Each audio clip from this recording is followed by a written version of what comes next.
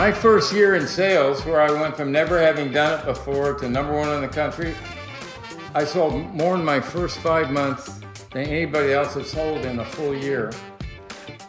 And I went zero to hero, and man, I've never had a year as fun as that year. The CEO would bump into me in the hall and say, "Hey Mike, how much money are you going to make this year? Let's go to lunch and talk about it. I want to come along with you on the next one you close." The senior executives would be begging me to ride along so they could watch me close, right? But that was the greatest year of my life. Financially, emotionally, everything. It was transformational.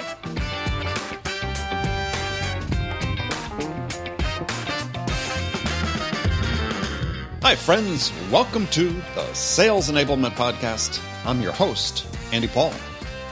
That was Mike Bosworth. Mike is one of the true legends in the sales profession.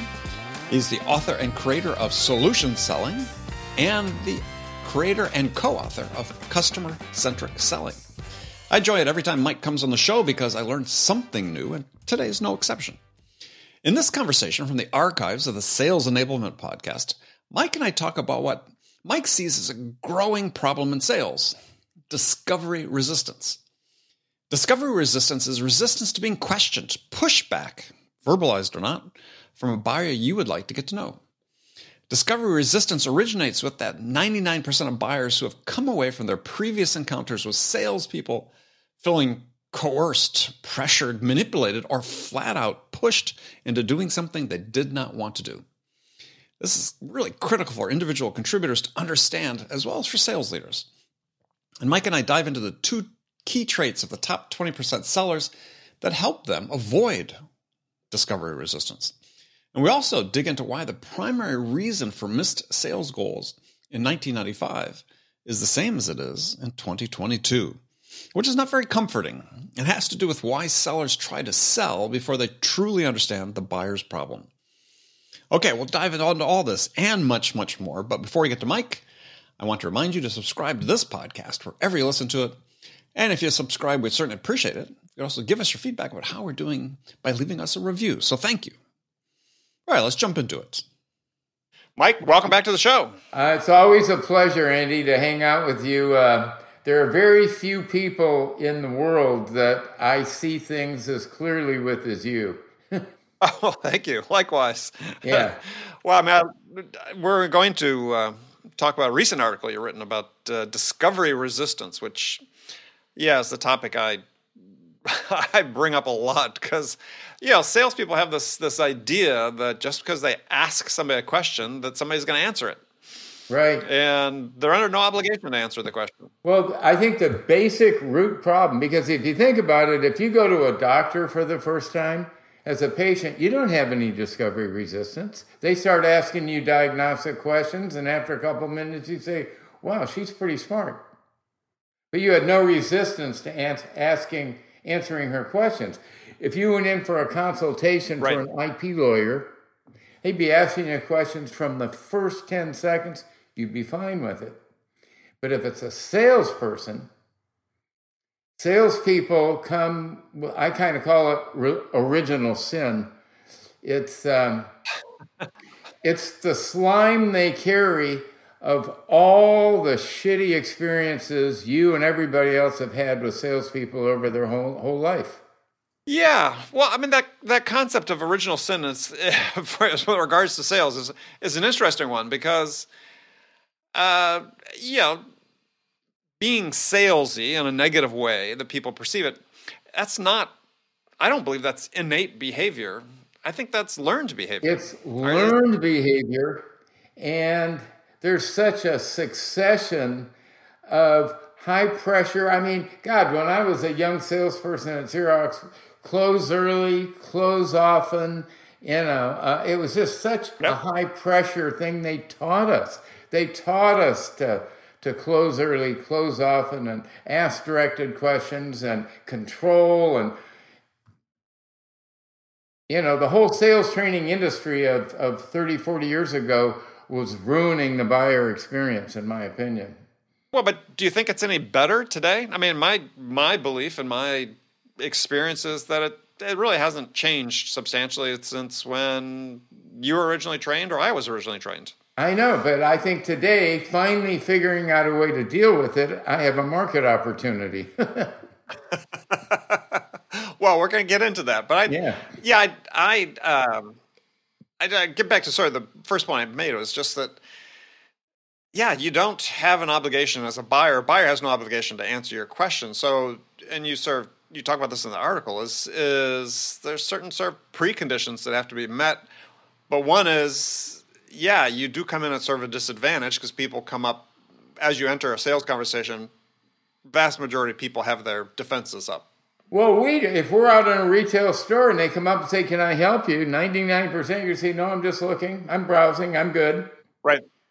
That's discovery resistance. Yeah, well, it's also persuasion resistance, right? Because the assumption is that if they acknowledge it, that somebody's going to try to persuade them to do something and pressure them to do something that they don't really want to do. And it's really on the Daniel Pink book, To Sell is Human. Did you see that word cloud he put up? Right.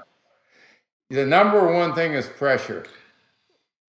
Pushy and pressure. People, it's synonymous. And when we used to do all those solution selling classes, we had a faux pas list of words and phrases that if you're in sales, you should eliminate. And right. the phrase "like you," Andy, we worked with other people just like you. Just like you, yes. Or we worked with organizations just like yours, and we know we have our solution will da for you. And boy, it's over as soon as they start reminding their current potential buyer, their suspect, of all the asshole salespeople she's dealt with in her whole life. It's over. Well, and that particular phrase is interesting because you see that now trained in the sellers saying, well, when you say that, that's a form of social proof, that the buyer's not alone. There are other people just like them that you've worked with. And I'm with you. I sort of always see that as a trigger, as like, oh yeah, here's a line. Well, it's because Xerox, PSS, and power-based selling, and Sandler, and all these training companies have been teaching people to use that phrase. And at one time, when it first came out, it probably didn't alienate that many people. But now it's such common sales vocabulary that even if it's sincere, it's such a turnoff to people. Right. Well, let me ask you a question, because we've gone down this path about what we call salesy behavior, and I always like to say, what's the one question a customer will never ask you, and that's, could you be more salesy? Right. We train people to be salesy generally in sales, and it's like these behaviors that buyers don't like. It's like we're at a management level, we're continuing to sanction them. And it's like, why do we do that? We know they don't work. I think it all comes from management's need to be in control. They need to have control over their visibility to their revenue stream. And so they want their salespeople to control these prospects and make sure they get them closed by the end of the quarter. And all that pressure starts coming down, causing the frontline salespeople to be even bigger assholes than they would have been without that pressure. Well, and I think there's a lot to that, right? All the crap flows downhill, and at the end of the day, somebody says, well, under this much pressure, this is the way I'm going to behave. Yeah. So is there a cure for that, though? Well, the cure that I'm prescribing these days is pure curiosity and pure envy. And so if I'm on an airplane with P-E-E-R. P-E-E-R. Yeah, pure. Okay. Pure. So if I'm on an airplane with you and sitting next to you and I say, Andy, what do you do? And you say, I'm a podcaster. And I say, oh, can I share a quick story with you about another podcaster I've been working with? What are you going to say? 99% of people say sure, because in 10 seconds, we're asking them if they're curious about one of their peers. And in the B2B buying world, the pure curiosity is real high. When these salespeople are out selling big ticket, intangible, conceptual, hard to explain. In other words, right. In the complex solution environment, the odds are pretty high that your intelligence tells you that the person you're about to reach out to or call on or trying to initiate a buy cycle, the odds are pretty high they have a problem that you've helped one of their peers already solve. Mm-hmm. So, well, and so I wanted to take a step back from the peer curiosity, because I think you set the stage in the article, which is that one of the reasons you're putting this forward as a way to help, we'll call it the bottom 80%, right? Not to categorize people, but you say that you believe the top 20% of sellers, that they have two key traits that the bottom 80% or the other 80% lack, which is A, the ability to emotionally connect and build trust with strangers in a short period of time. Yep. And the intuitive ability not to just fall into salesy mode until the buyer is, sort of demonstrated that they're open to it. Right. The intuition to facilitate the buyer's buying cycle instead of imposing their sales cycle onto them. And if you look at most salespeople, they're imposing the corporate sales model onto their suspects, their potential buyers. But it's, first we're going to do this, and then we're going to do this. And by the way, you're the person who's going to make the decision? And, what's all that control. How much money do you have? Yeah, well, but again, that gets back to training, right? Because this is the way we train people, is that what their job is. We tell sellers, basically, your job is to persuade somebody to buy your product. Right. And that's not really what the buyer's looking to do. The buyer's looking to make a decision about how to improve their business. But even if you think at a retail level, maybe it's genes, but all my brothers are in sales. I guess my mom died early, and I taught them all the business. And one of my brother's daughter, when she was 18, she got a retail sales job at a men's clothing store. Mm-hmm. And, she was instructed, well, when somebody comes in, go up to them and bat your eyelashes and ask them what they're looking for and ask them if you can help. She quickly realized that there was way too much discovery resistance, if you will, for that. And her intuition taught her a little trick. And within the first month, she was the number one sales rep in this men's store. She'd wait. If you came in, she'd wait until you went over to the Tommy Bahama rack, because you're a middle-aged guy with a big gut. And you want your shirts to hang out, yeah. And then, you're right. I mean, Tommy Bahama really helped the middle-aged fat man a lot, because those shirts just hang down straight, right? Right. So anyway, she waits until he takes one Tommy Bahama shirt off the rack, and then she kind of eases over and says, my dad's got that shirt in yellow, and it's his favorite shirt. Wow. Done.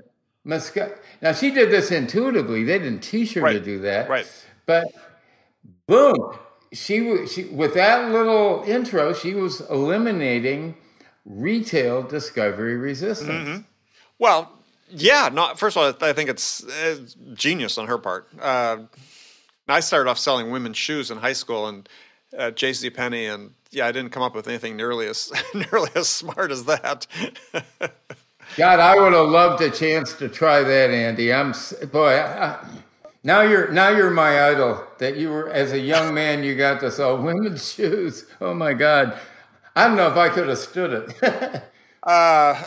Well, I basically did just what people asked me to do, pretty much at that point, right? I mean, I went through this period thinking that early on, I've been sort of trained as, guide them to a decision, guide the buyer to a decision, and I found actually I was more successful if I was just doing it. They came in with their minds made up by and large. So you learned early on to be a buying facilitator, to help them Yes. buy. Because people love to buy shoes. I love to buy shoes.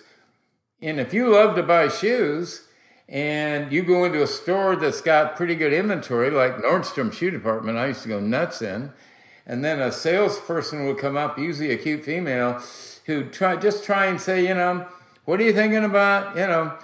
What's your shoe inventory right now? Are there any gaps? But they help me buy. Yeah.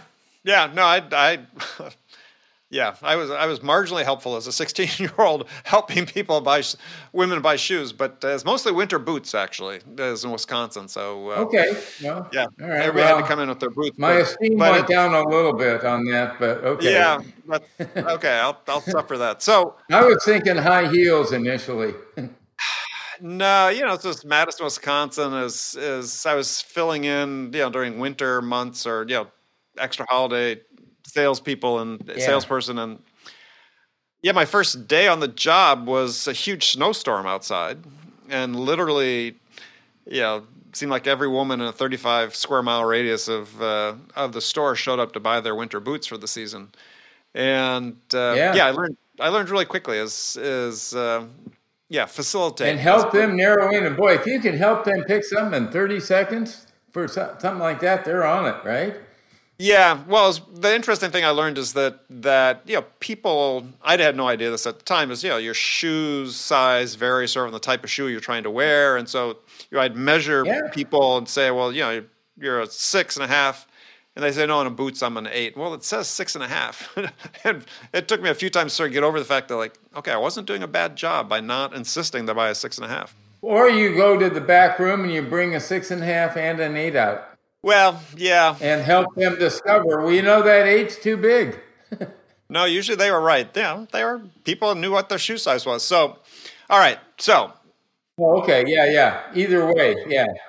But, so let's talk about again, we've got these two traits, and I think you narrowed it down. I think this is one that, there's been this sort of wave of people writing on LinkedIn these days about how, relationships aren't important in sales. And I keep saying, well, first of all, they're defining those as friendships, which is crazy. Try to set people straight and say, no, we're really talking about the ability to connect with another human being and build trust. And I love the way you separate that out as a trait of top sellers, because I absolutely believe it is. It's just the ability to connect with another human being and build trust in a relatively short time is what sets consistently good sellers apart from the rest. I will say, though, in defense of their position, is if I come across a buyer who is an expert buyer, they know exactly what they're looking for, and all they're using me for is to see, do I have one in stock? What are the prices and stuff like that? Then the need for a relationship goes way down. Absolutely. And you could almost have an intelligent website take that salesperson out because you have an expert buyer. Right. Yeah, so, you're creating friction at that point. Yeah. But for most of us, for anybody selling solutions, complex, pricey stuff to the enterprise, boy, you got to be careful. It's a different type of a buying facilitation, if you will, on that. Yeah. I mean, you need to be able to connect with someone. You need to be able to build a level of trust and to the point where, in my experience, and not just mine, but many others as well, is that when the customer, even an enterprise sale, I think back to one 8-figure deal I sold that I was working for a startup. We had no track record, no brand name, going in against multi-billion-dollar organizations.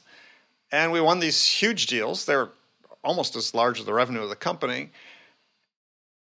And they were buying largely because of me and CEO of the company who was our sort of techno. They were buying because of us, the individuals, not because of the company. Your trust, your connection, and your trust. Right.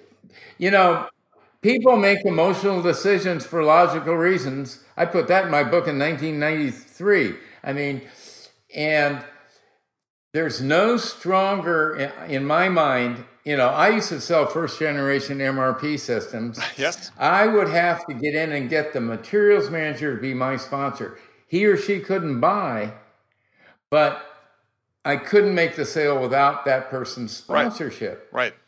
Right? Yep. And so when I would tell that person a story and their discovery resistance would go away, and after a minute I'd say, enough about me, Andy, what's going on here? And they'd say, you want to come in and look around? Well, that means the discovery resistance is gone. Yeah.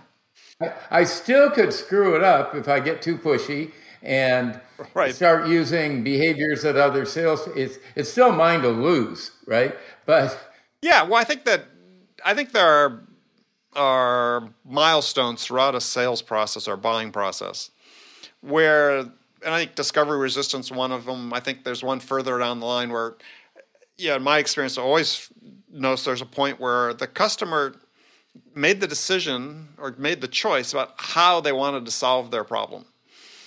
And I always looked at my job as almost like I was designing in my solution to their solution, right? Is how do I get them when they make that choice? Right. And so it wasn't about my product. It was about the solution I was selling, how we help them achieve their outcomes. But I knew when that moment hit in the sales process. Oh, yeah. But you were doing, no matter how authentic and honest and trustworthy you were trying to be, you were still doing a semi-biased diagnosis. Biased towards what you do well. Right. I mean, if I have a tumor and I go to a surgeon, he's going to want to cut it out. And if I go to a radiologist, he's going to want to nuke it. And if I go to an oncologist, I guess, he's going to poison it. They're all going to define my problem based on their solution. But it's the degree to which you do that, right? I think is the difference. Is if you think that... Well, it makes you efficient. Your job isn't to be a therapist, to go out and hear all their problems. Your job is to go out and elicit problems that you have something to help them deal with. That's your job. Right.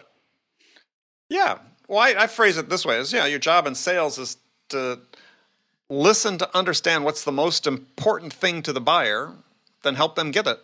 Yeah, it could be biased problem seeking. I'm looking for people who have this problem, because if they do, I've got a really high chance of helping them solve that problem if I can get them to give up their discovery resistance, to develop a buying vision where I help them with the I need a way to. Right. And then I offer them proof of that vision. And then I help them put together a financial case that's going to sell their CFO. And then I help explain to their IT manager how this thing's going to implement. If I'm doing that, those are all what we try and track with our clients in their pipeline is public displays of trust by the buyer. Mm-hmm. And those are the milestones. When they admit a pain to me as a salesman, when a 48-year-old executive admits a pain to a 28-year-old salesperson, that's a public display of trust. Yes, absolutely. Yeah. And we have to track the rest of them. So when they introduce you to other people on the buying committee, another public display of trust. Mm-hmm. And when they agree to come into your place for a demonstration, a proof demonstration, the fact that they're taking their time and executive time and investigating the details, now they're lifting up the covers on yours, which they should be doing, that's a public display of trust.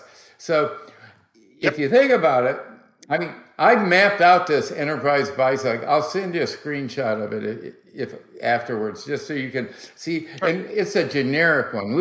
This is a generic B2B buying cycle, and we try and sequence it according to how people really want to buy, and then we asterisk the public displays of trust along the way, because you know how so many companies, they're teaching their salespeople how to line their product up with competitor A and competitor B and competitor C. I think that's such a waste of effort. I really do. I agree. Because if you're my buyer, and as long as you continue to earn my trust by giving me public displays of your trust for me, I don't care who else you're looking at. As long as I believe I have a sincere shot at your business, I'm staying. I'm going to stay for the whole 6 months if I need to. But if I don't trust you as a salesman, I'm pulling out. Bad news early is good news. Absolutely.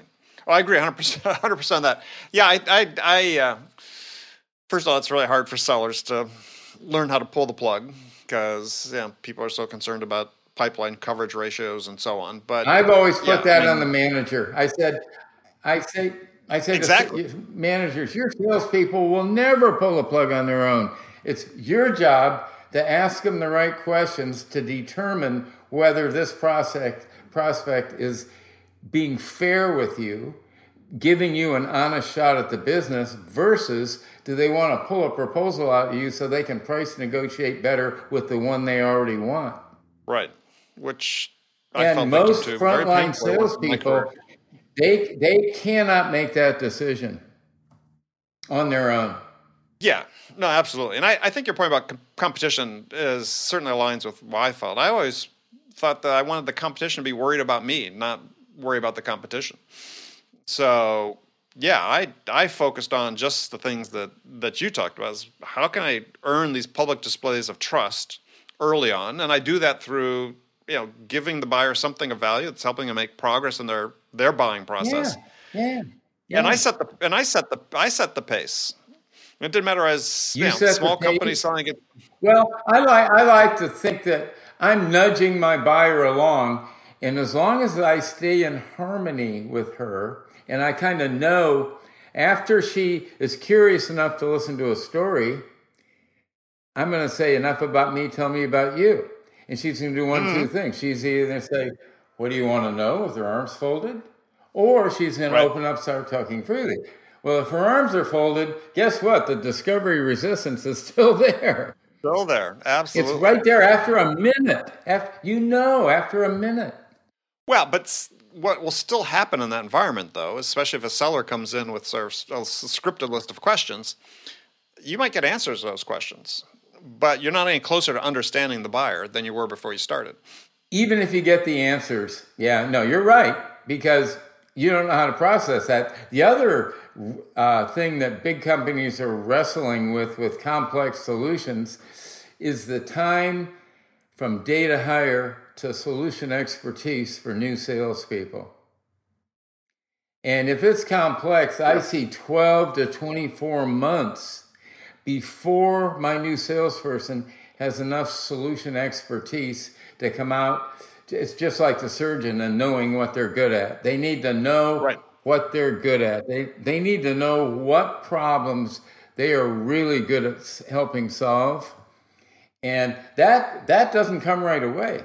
Well, and it comes at different points in time for every individual. And what you see, though, with onboarding programs these days is that everybody sort of fit into this mold, right? We've got a 90-day onboarding program, and, you're expected to be up to speed after 90 days. And to your point, if you're selling a product with any degree of complexity, that's just not going to happen.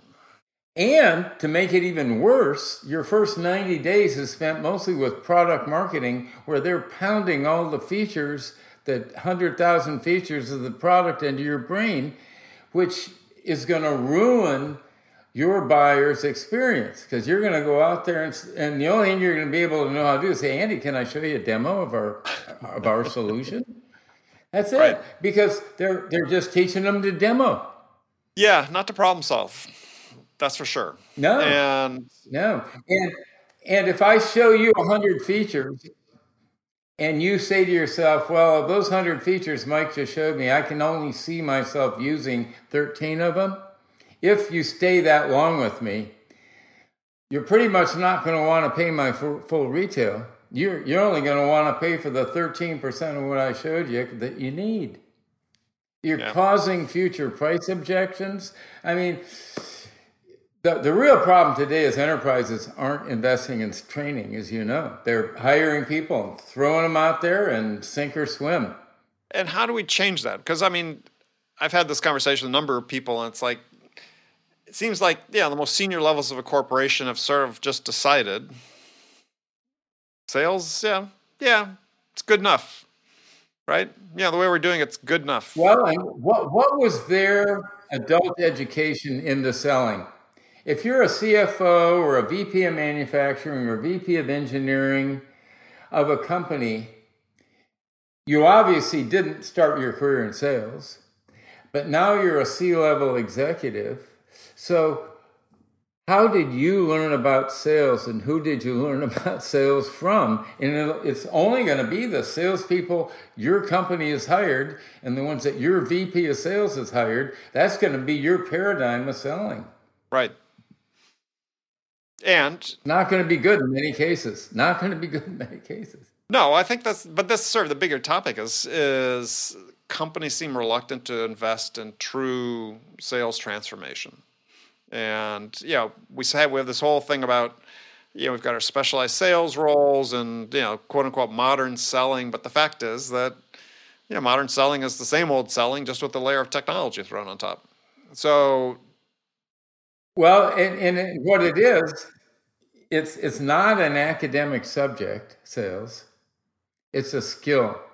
And, 4,000 colleges and universities in the United States, only 200 of them have more than 2 courses in selling. So and it's 50%. If you graduate with a bachelor's degree today, it's 50% in the next 20 years, you'll have a stint in sales. Wow. Yeah. So the colleges and universities aren't preparing these young people to take smart selling roles where they can, I do a lot of guest speaking at colleges and universities, and I was up at UMD, Minnesota, and most of these kids are just like me at Cal Poly. They're paying their own way through school. They're working a job. Right. They're sleeping at home. They're not living in dorms. Right.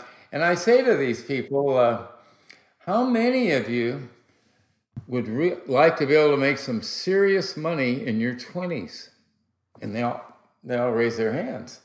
But I said, all right, who in your whole life so far have you ever known made serious money in their 20s? Doctors don't make serious money until they're in their 30s. Right? Lawyers don't make serious money until they're in their 30s. The only people I've seen, in my experience, who make serious money in their 20s are big ticket enterprise salespeople. And then I tell a story about how I was a keynote at Salesforce a few years ago, and they would announce their top money winner from the previous year. That year, their number one Salesforce rep made $4 million. I love that a company will pay a salesperson that much, because most won't. IBM. That's why Ross Perot left IBM. Yep. He maxed out on January 30th. Yeah. No, I remember. When I was in Apple, in the sort of early days of Apple, we had a sales guy that they came present him a check for several $100,000. He's selling apples into the education community, and we celebrated it, right? Because it was like, it wasn't the CFO thinking, how do we change things so we never have to do that again? Computer services, we had a bell. Yeah. You wanted people to make that big. We had a nautical bell, and anytime anybody closed a deal, the sales rep would go in and ring the bell, and everybody in the building would come over and congratulate him. Yeah. That's the culture I grew up in. It was fabulous. Yeah, and we don't really. Some companies do a good job with that, but yeah, too often it's sort of interchangeable cogs in a sales process, and I think part of it is, again, was that we've structured people's understanding what sales is in such a way that we encourage those types of salesy behaviors, and I think we changed the perspective, as you said. We're perpetuating the reputation. Yeah. I mean, I sort of look at it like from a management standpoint. If you're a manager, and we look at the number of percent of reps that make quota, which is relatively low. Anywhere 40 to 50% we hear from reports every year. And I sort of draw the analogy to, like, if you were a manager of manufacturing plant that was manufacturing a product and you're only putting out a product that only worked 40 to 50% of the time, you wouldn't last long in that job. Yeah. Yet, No. we tolerate that on the part of sales management. Well, the VP of sales is over the years. If you think about most vice presidents of sales were top 20% intuitive territory salespeople, and the reason they got promoted is they sold more than anybody else.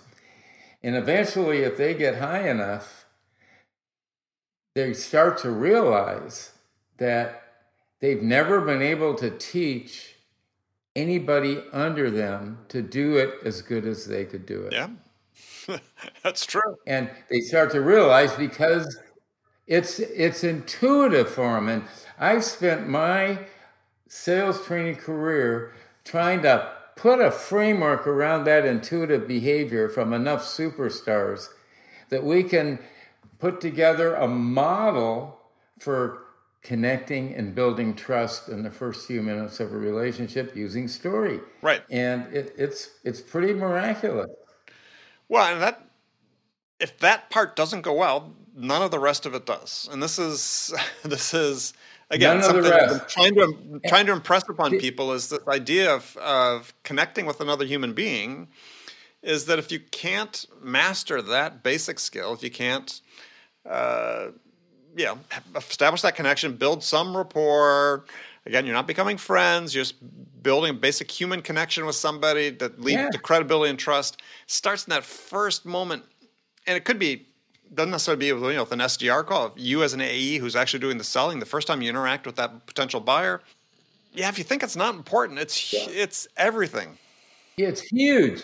But here's the other thing we learned in the complex world is that our engineers had terrible people skills, right? Yeah. But they were really competent. Yes. So our engineers, initially, they had no connection. But after they solved problem after problem after problem after problem, pretty soon the customers love them, but they never could have been in sales because it took them 4 months to connect and build build trust. Sure. I mean, it could, but I brought lots of engineers into sales over my career at tech companies, and none of them wanted to because they thought, I can't sell anything.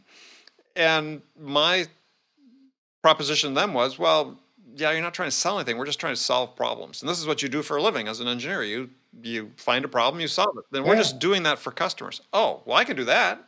Okay, well, that's all we need to do. Yeah. Yeah, that's kind of the paradigm shift, especially for engineer sales forces. Because, a lot of these high-tech products, a majority of their salespeople are engineers, trained engineers. So I had an audience, those guys once. They were all engineer salespeople, chemical engineers. And I said, how many of you had a mother that had a vision for you, her child, that you would grow up and have a career in sales? No hands went up. No. And then they started talking about how hard it was to tell their parents that after their parents invested in this 4-year engineering degree in electrical engineering, that their son's going to be a salesman. Oh, it's excruciating. Yeah, I didn't have quite that, but similar response. I was an engineer, but I was the first one in my family to be in sales. I mean, no one really envisioned that was going to be that. But did your mother encourage you? Did your mother say when you were 8 years old, Andy, when you grow up, you're going to be a great salesman? No, they were just focused on me getting through school. Yeah. But I certainly. Well, in my family, my asshole father was a salesman, so none of us wanted to be salespeople. Yeah, no, mine was a quality control expert, a chemist by training, quality control person. I mean, it's. I think part of what we still struggle with in sales is that sellers think that they're taking on this persona when they become a salesperson that is partly trained in and partly reinforced.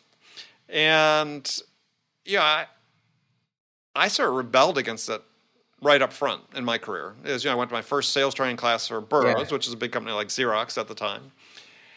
And I remember sitting in the sales training thinking, well, I can't act this way. That was the first thing. And the second question, I was like, what human being acts this way? Because at least, Xerox had a higher level of sales training than Burroughs. Burroughs was very, very salesy. And everybody thought that's why they wanted you to be salesy. And it was like, that wasn't me. The Xerox copier training PSS was very salesy. They wanted me to be a trainer, and I went through it, and I said, yuck, if you want somebody to teach that, find somebody else. Yeah. And so I made this determination, early in my career, is that, I wanted to sell. I thought it was going to be fun. I liked this idea. We were, sort of the leading edge of the tech revolution, and we were selling interesting products. I want to be part of it, but I wasn't going to do it that way. And so I sort of found that, people, and I presume you were the same way, is the people I know that had extended careers in sales and were always in sort of the cutting edge, did it in a way that aligned with their own values as a human being. Absolutely. But boy, I tell you, spending a little time with Neil Rackham when he was doing the research for Xerox really helped me start to think about how to codify behavior in a way that any engineer, any teacher, any human being could learn to do to connect. Mm-hmm. Well, I think I don't think it has to be purely intuitive. I think it could be learned. And we just have to do a better job of training people on this. Well, the beautiful thing is if the top 20% who do it or already sells great, if they could learn to do it consciously instead of unconsciously, their quality of life would go up immeasurably. They could probably work half as many hours, make more money because they'd be so much better. Yeah. Doing it on purpose than just winging it. Right. Well, and I've recommended this to people many times is think about it. If you're in sales, at some point, I call it write your own sales book, but write down why what you do works, right? If you're having some success in sales. That's a big task, Andy. Well, I couldn't have done it. Well, no, but it's I started, I didn't start early in my career. I started probably doing that 15 years into my sales career. I started writing down. Yeah. What am I doing, and why do I think it works? And it's just notes, just by bullet. I've found what forced me to do that. Yeah. Well, you were writing a book. What forced me to start writing that stuff down is when they made me a manager, because I had one great year in sales, and they say, "Okay, Mike, you're a sales manager," and I went from hero to zero. I went from the number one sales rep to the number last manager because I had no clue how to impart and codify and teach these 8 people that were working for me. I didn't know how to do it. I couldn't teach it. Well, we don't make it easy for sales managers because I think that we don't, I feel, even though I sometimes criticize sales managers, the point is they're not enabled to do what they need to do. Everything we're learning in either in the sales field or in other fields that relate to performance, human potential, and so on, we don't translate into sales, and some people are doing it now, but we don't enable our managers with this idea of, the knowledge about how to help people get better. We know how to tell them to do more. Right. But we're having all these wonderful tools and technologies like Ring DNA's conversational artificial AI product, and others that provide managers the ability to provide really great coaching. But we're not really coaching people how to coach. That's right. Well, we're still doing sales workshops where we hit Zoom rooms now and we break them into small groups of 3 or 4 with a coach. And so what we are mandating now, if we go into a new client, we say, we want to put your leaders through the workshop first using our professional coaches. Mm-hmm. But then when your people go through, we want them to come back and coach their own people and learn to be a coach who can listen, who can ask about the call. Did he admit pain to you, Andy? How did he state it? Oh, that doesn't sound quite painful enough. I want you to go back and ask him a couple more questions. I mean, They don't know how to do that. So when we make them coach their own people, and we don't charge them again, we only charge them for when they took the course. Right. We want them to come back and be a coach. And nobody's ever taught them that in their whole career. Maybe they might be 45 years old and a sales manager. Sure. Nobody's ever taught them how to do that. No, I had a guest on my show last year who wrote a book about managers. He's a columnist at Inc. magazine, and he had a statistic in his book, research he had done, that the average age that someone first receives management training was 49 years old. Think about that. 49 years old. That's horrible. Yeah, and this is. I was getting it at 31. Yeah. Well, I mean, I got my first management training at Burroughs when I was 24, 25, but it was like useless. I mean, I literally can't remember a thing from that. Yeah, right. I use this example a lot, is that if we're spending, but the number I've read is like $20 billion a year in sales training in the United States, of which I presume almost all of it goes to training individual contributors. What if we sort of flipped that on its head and said, let's go spend 80% of that on training managers? I mean, I think we'd have much better outcomes because managers have the biggest impact on individual contributors.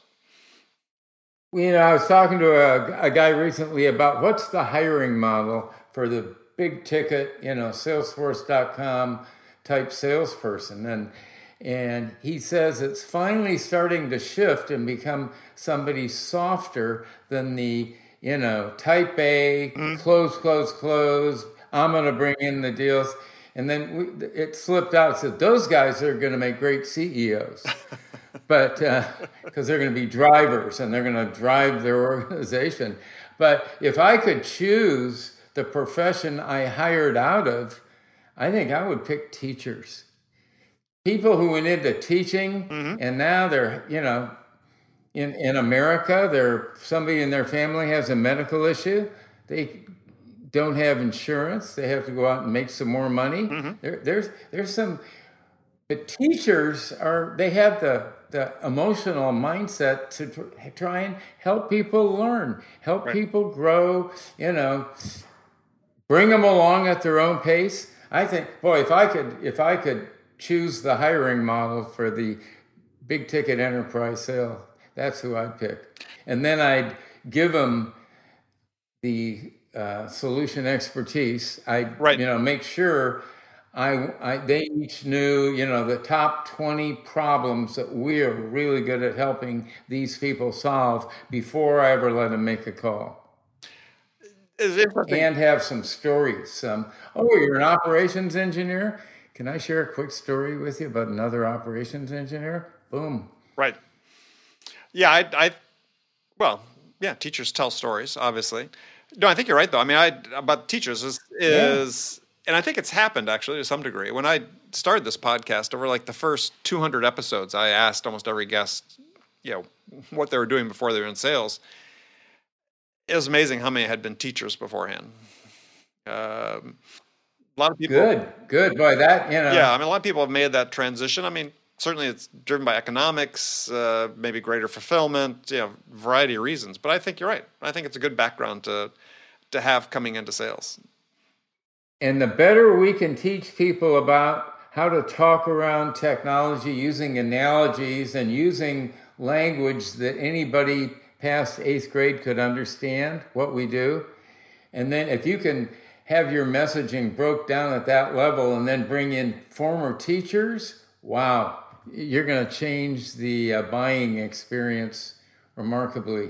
Yeah. Well, and I think, so last point, we're sort of running out of time, but I just want to run this one by you because, you've been at this a long time, is this whole idea we talk about modern sales, and I sort of get tired of people talking about it because, if you go look at the sales stages of almost any company these days, the same sales stages they used to train you, 50 years ago, right? So that's nothing new. Is why haven't we shifted to looking at the stages at the buyer's stages, right?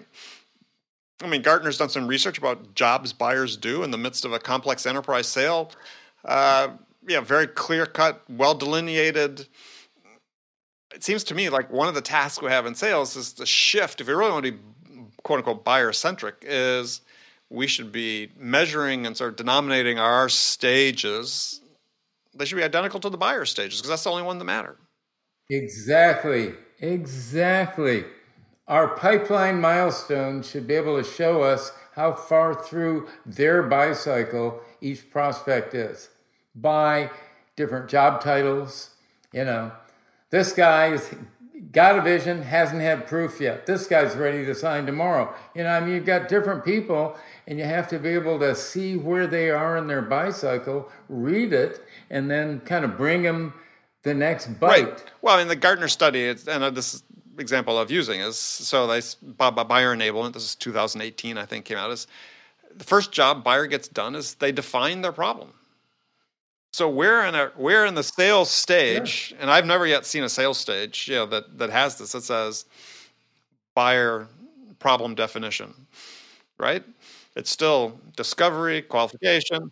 I'm going to send you a couple of screenshots. Yeah, I mean, I'm sure you've done some of that, but in general, it's like, I think until we, as a profession, especially in B2B and enterprise, until we shift to look at the world only through the buyer's eyes, right? If the buyer hasn't solved their problem yet, it doesn't matter if you think your time is ready to give a presentation. It's not going to work for them because you haven't understood what it is. The problem is that they're trying to solve and what the outcomes are they want to achieve. And you referenced this in your article on discovery resistance, is we're trying to sell prematurely. That's the biggest problem I see in sellers, is we make these assumptions about our buyers. We know their personas, we know what they might be interested in, and we make assumptions about them. And so we jump into a selling mode before we understand what problem, before we really help the buyer understand the problem they're trying to solve. Right. You know what I call that, right? No. Premature elaboration. Premature elaboration. Yeah. It feels great to the salesman, but it doesn't always meet the needs of the buyer. Yeah, and it's the big, it is a major hurdle, because if you get into that mode, then what the buyer senses, back to the point we started with, the buyer starts resisting, right? Yeah. If you're pitching me before you understand what my problem is, well, I'm going to resist that. And if you start that resistance mode early on, you severely diminish your chances of winning the business. I know. And let's say I go out and mess it up with you as my prospect. When I go back to the office, I still need to convince my boss that you and I have something going, or he's going to tell me to leave you alone and go on to somebody else.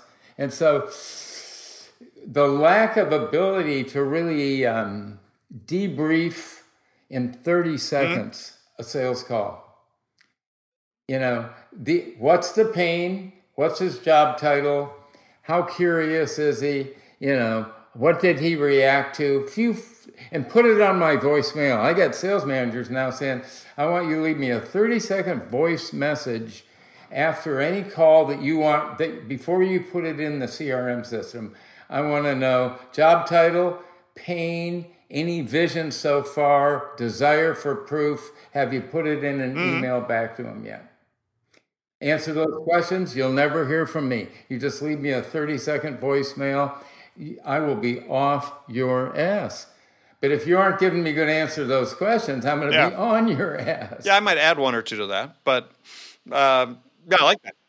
Oh, no. But it's the whole idea of trying to more closely control the human behavior of our employees. We want them to behave in a way that maybe they didn't learn to behave that way growing up with mom and dad.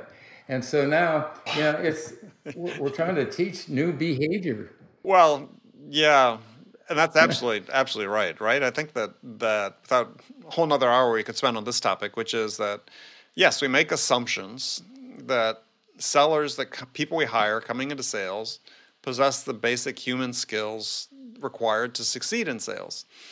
And so what we do is we just train them to be sellers, and we really forget the fact that we should train them how to be humans first. Well, if you say, what percentage of your training budget is devoted to human behavioral training? Most people are going to give you a big zero. Yeah, absolutely. Zero. Yeah, no, I agree. I think it's a big gap that's there. I talked to a company yesterday that actually does some of that. They have a curriculum. They run people through sort of a 3-week thing before sales training, but they were the first one I'd ever heard of. Yeah. Too many big companies are just living with mediocrity, Andy, day after day, quarter after quarter, year after year. Unfortunately, I think that's the case, and I guess that keeps us employed, trying to encourage them to change. Yeah. But it really is sad for people to kind of give up on growth and give up on excitement and give up on figuring out new ways to be better at whatever they do, where they're just putting in their time and collecting their money. Big difference. Yeah, no, I agree. I mean, I always speak for myself, but sales as a career has given me so much more than I could ever have imagined, right? In terms of not just financial rewards, but people I've met, the things I've learned, the places I've traveled, the companies I've seen, and it's just, But you have to be willing to put in the... But if you think about it, my first year in sales, where I went from never having done it before to number one in the country, I sold more in my first 5 months than anybody else had sold in a full year. And I went zero to hero. And man, I've never had a year as fun as that year. The CEO would bump into me in the hall and say, "Hey, Mike, how much money are you going to make this year? Let's go to lunch and talk about it. I want to come along with you on the next one you close." The senior executives would be begging me to ride along so they could watch me close, right? But that was the greatest year of my life. Financially, emotionally, everything. It was transformational. Yeah, mine didn't happen quite that quickly, but my second year was good. But first year, Well, my second year, I went back to zero because they made me a manager. I had 2 years before I got promoted to management. My second year was good, but first year was a lot of getting on my own way initially. And then once I learned how to do that, then it got better. Yeah, my first year as a manager was a disaster, but I am a process-oriented guy. And my second year, I ended up managing the branch of the year at Xerox Computer Services. So I did figure out how to put some process to it. Yeah. Yeah. Well, again, that's part of what makes it fun. And I think that it's fun. I think the fun. I'd rather be out helping people solve big problems by helping them make money and save money than by keeping them out of trouble as their litigator. Ugh. Can you imagine being a lawyer, having to fight for a living? Yuck. Yuck. Yeah. Well, one of my best friends, attorney, and he thought he was going to be a litigator until just that. He said, "I don't want to do this every day." But some people, it's like sales. It's not made for everybody. Yeah. So, all right, Mike, we've run out of time, but it's a pleasure to talk with you as always. Always fun, Andy. If people want to connect with you, best way to do that? LinkedIn, Mike Bosworth on LinkedIn. Easy peasy. Yep. Yeah. And you're just enjoying life up in the Puget Sound, growing your vegetables. It's all good. It's all good. Sounds great. Well, I look forward maybe as we start traveling more, maybe we'll get a chance to come up to Seattle. That'd be fun. Oh, I'd love to show you around if you got up here. Yeah. And I've got walking sticks. So I can get out and about a little bit and show you around. Sounds great. All right, Mike, thank you very much. All right. Thank you. Okay, friends, that's it for this episode. First of all, I want to thank you for taking the time to listen. I am so grateful for your support of this show. And I want to thank Mike Bosworth for sharing his wisdom with us today. If you enjoyed this episode, please subscribe to this podcast, Sales Enablement with Andy Paul, on iTunes, Spotify, or wherever you listen to podcasts. And as always, thank you so much for investing your time with me today. Until next time, I'm your host, Andy Paul. Good selling, everyone.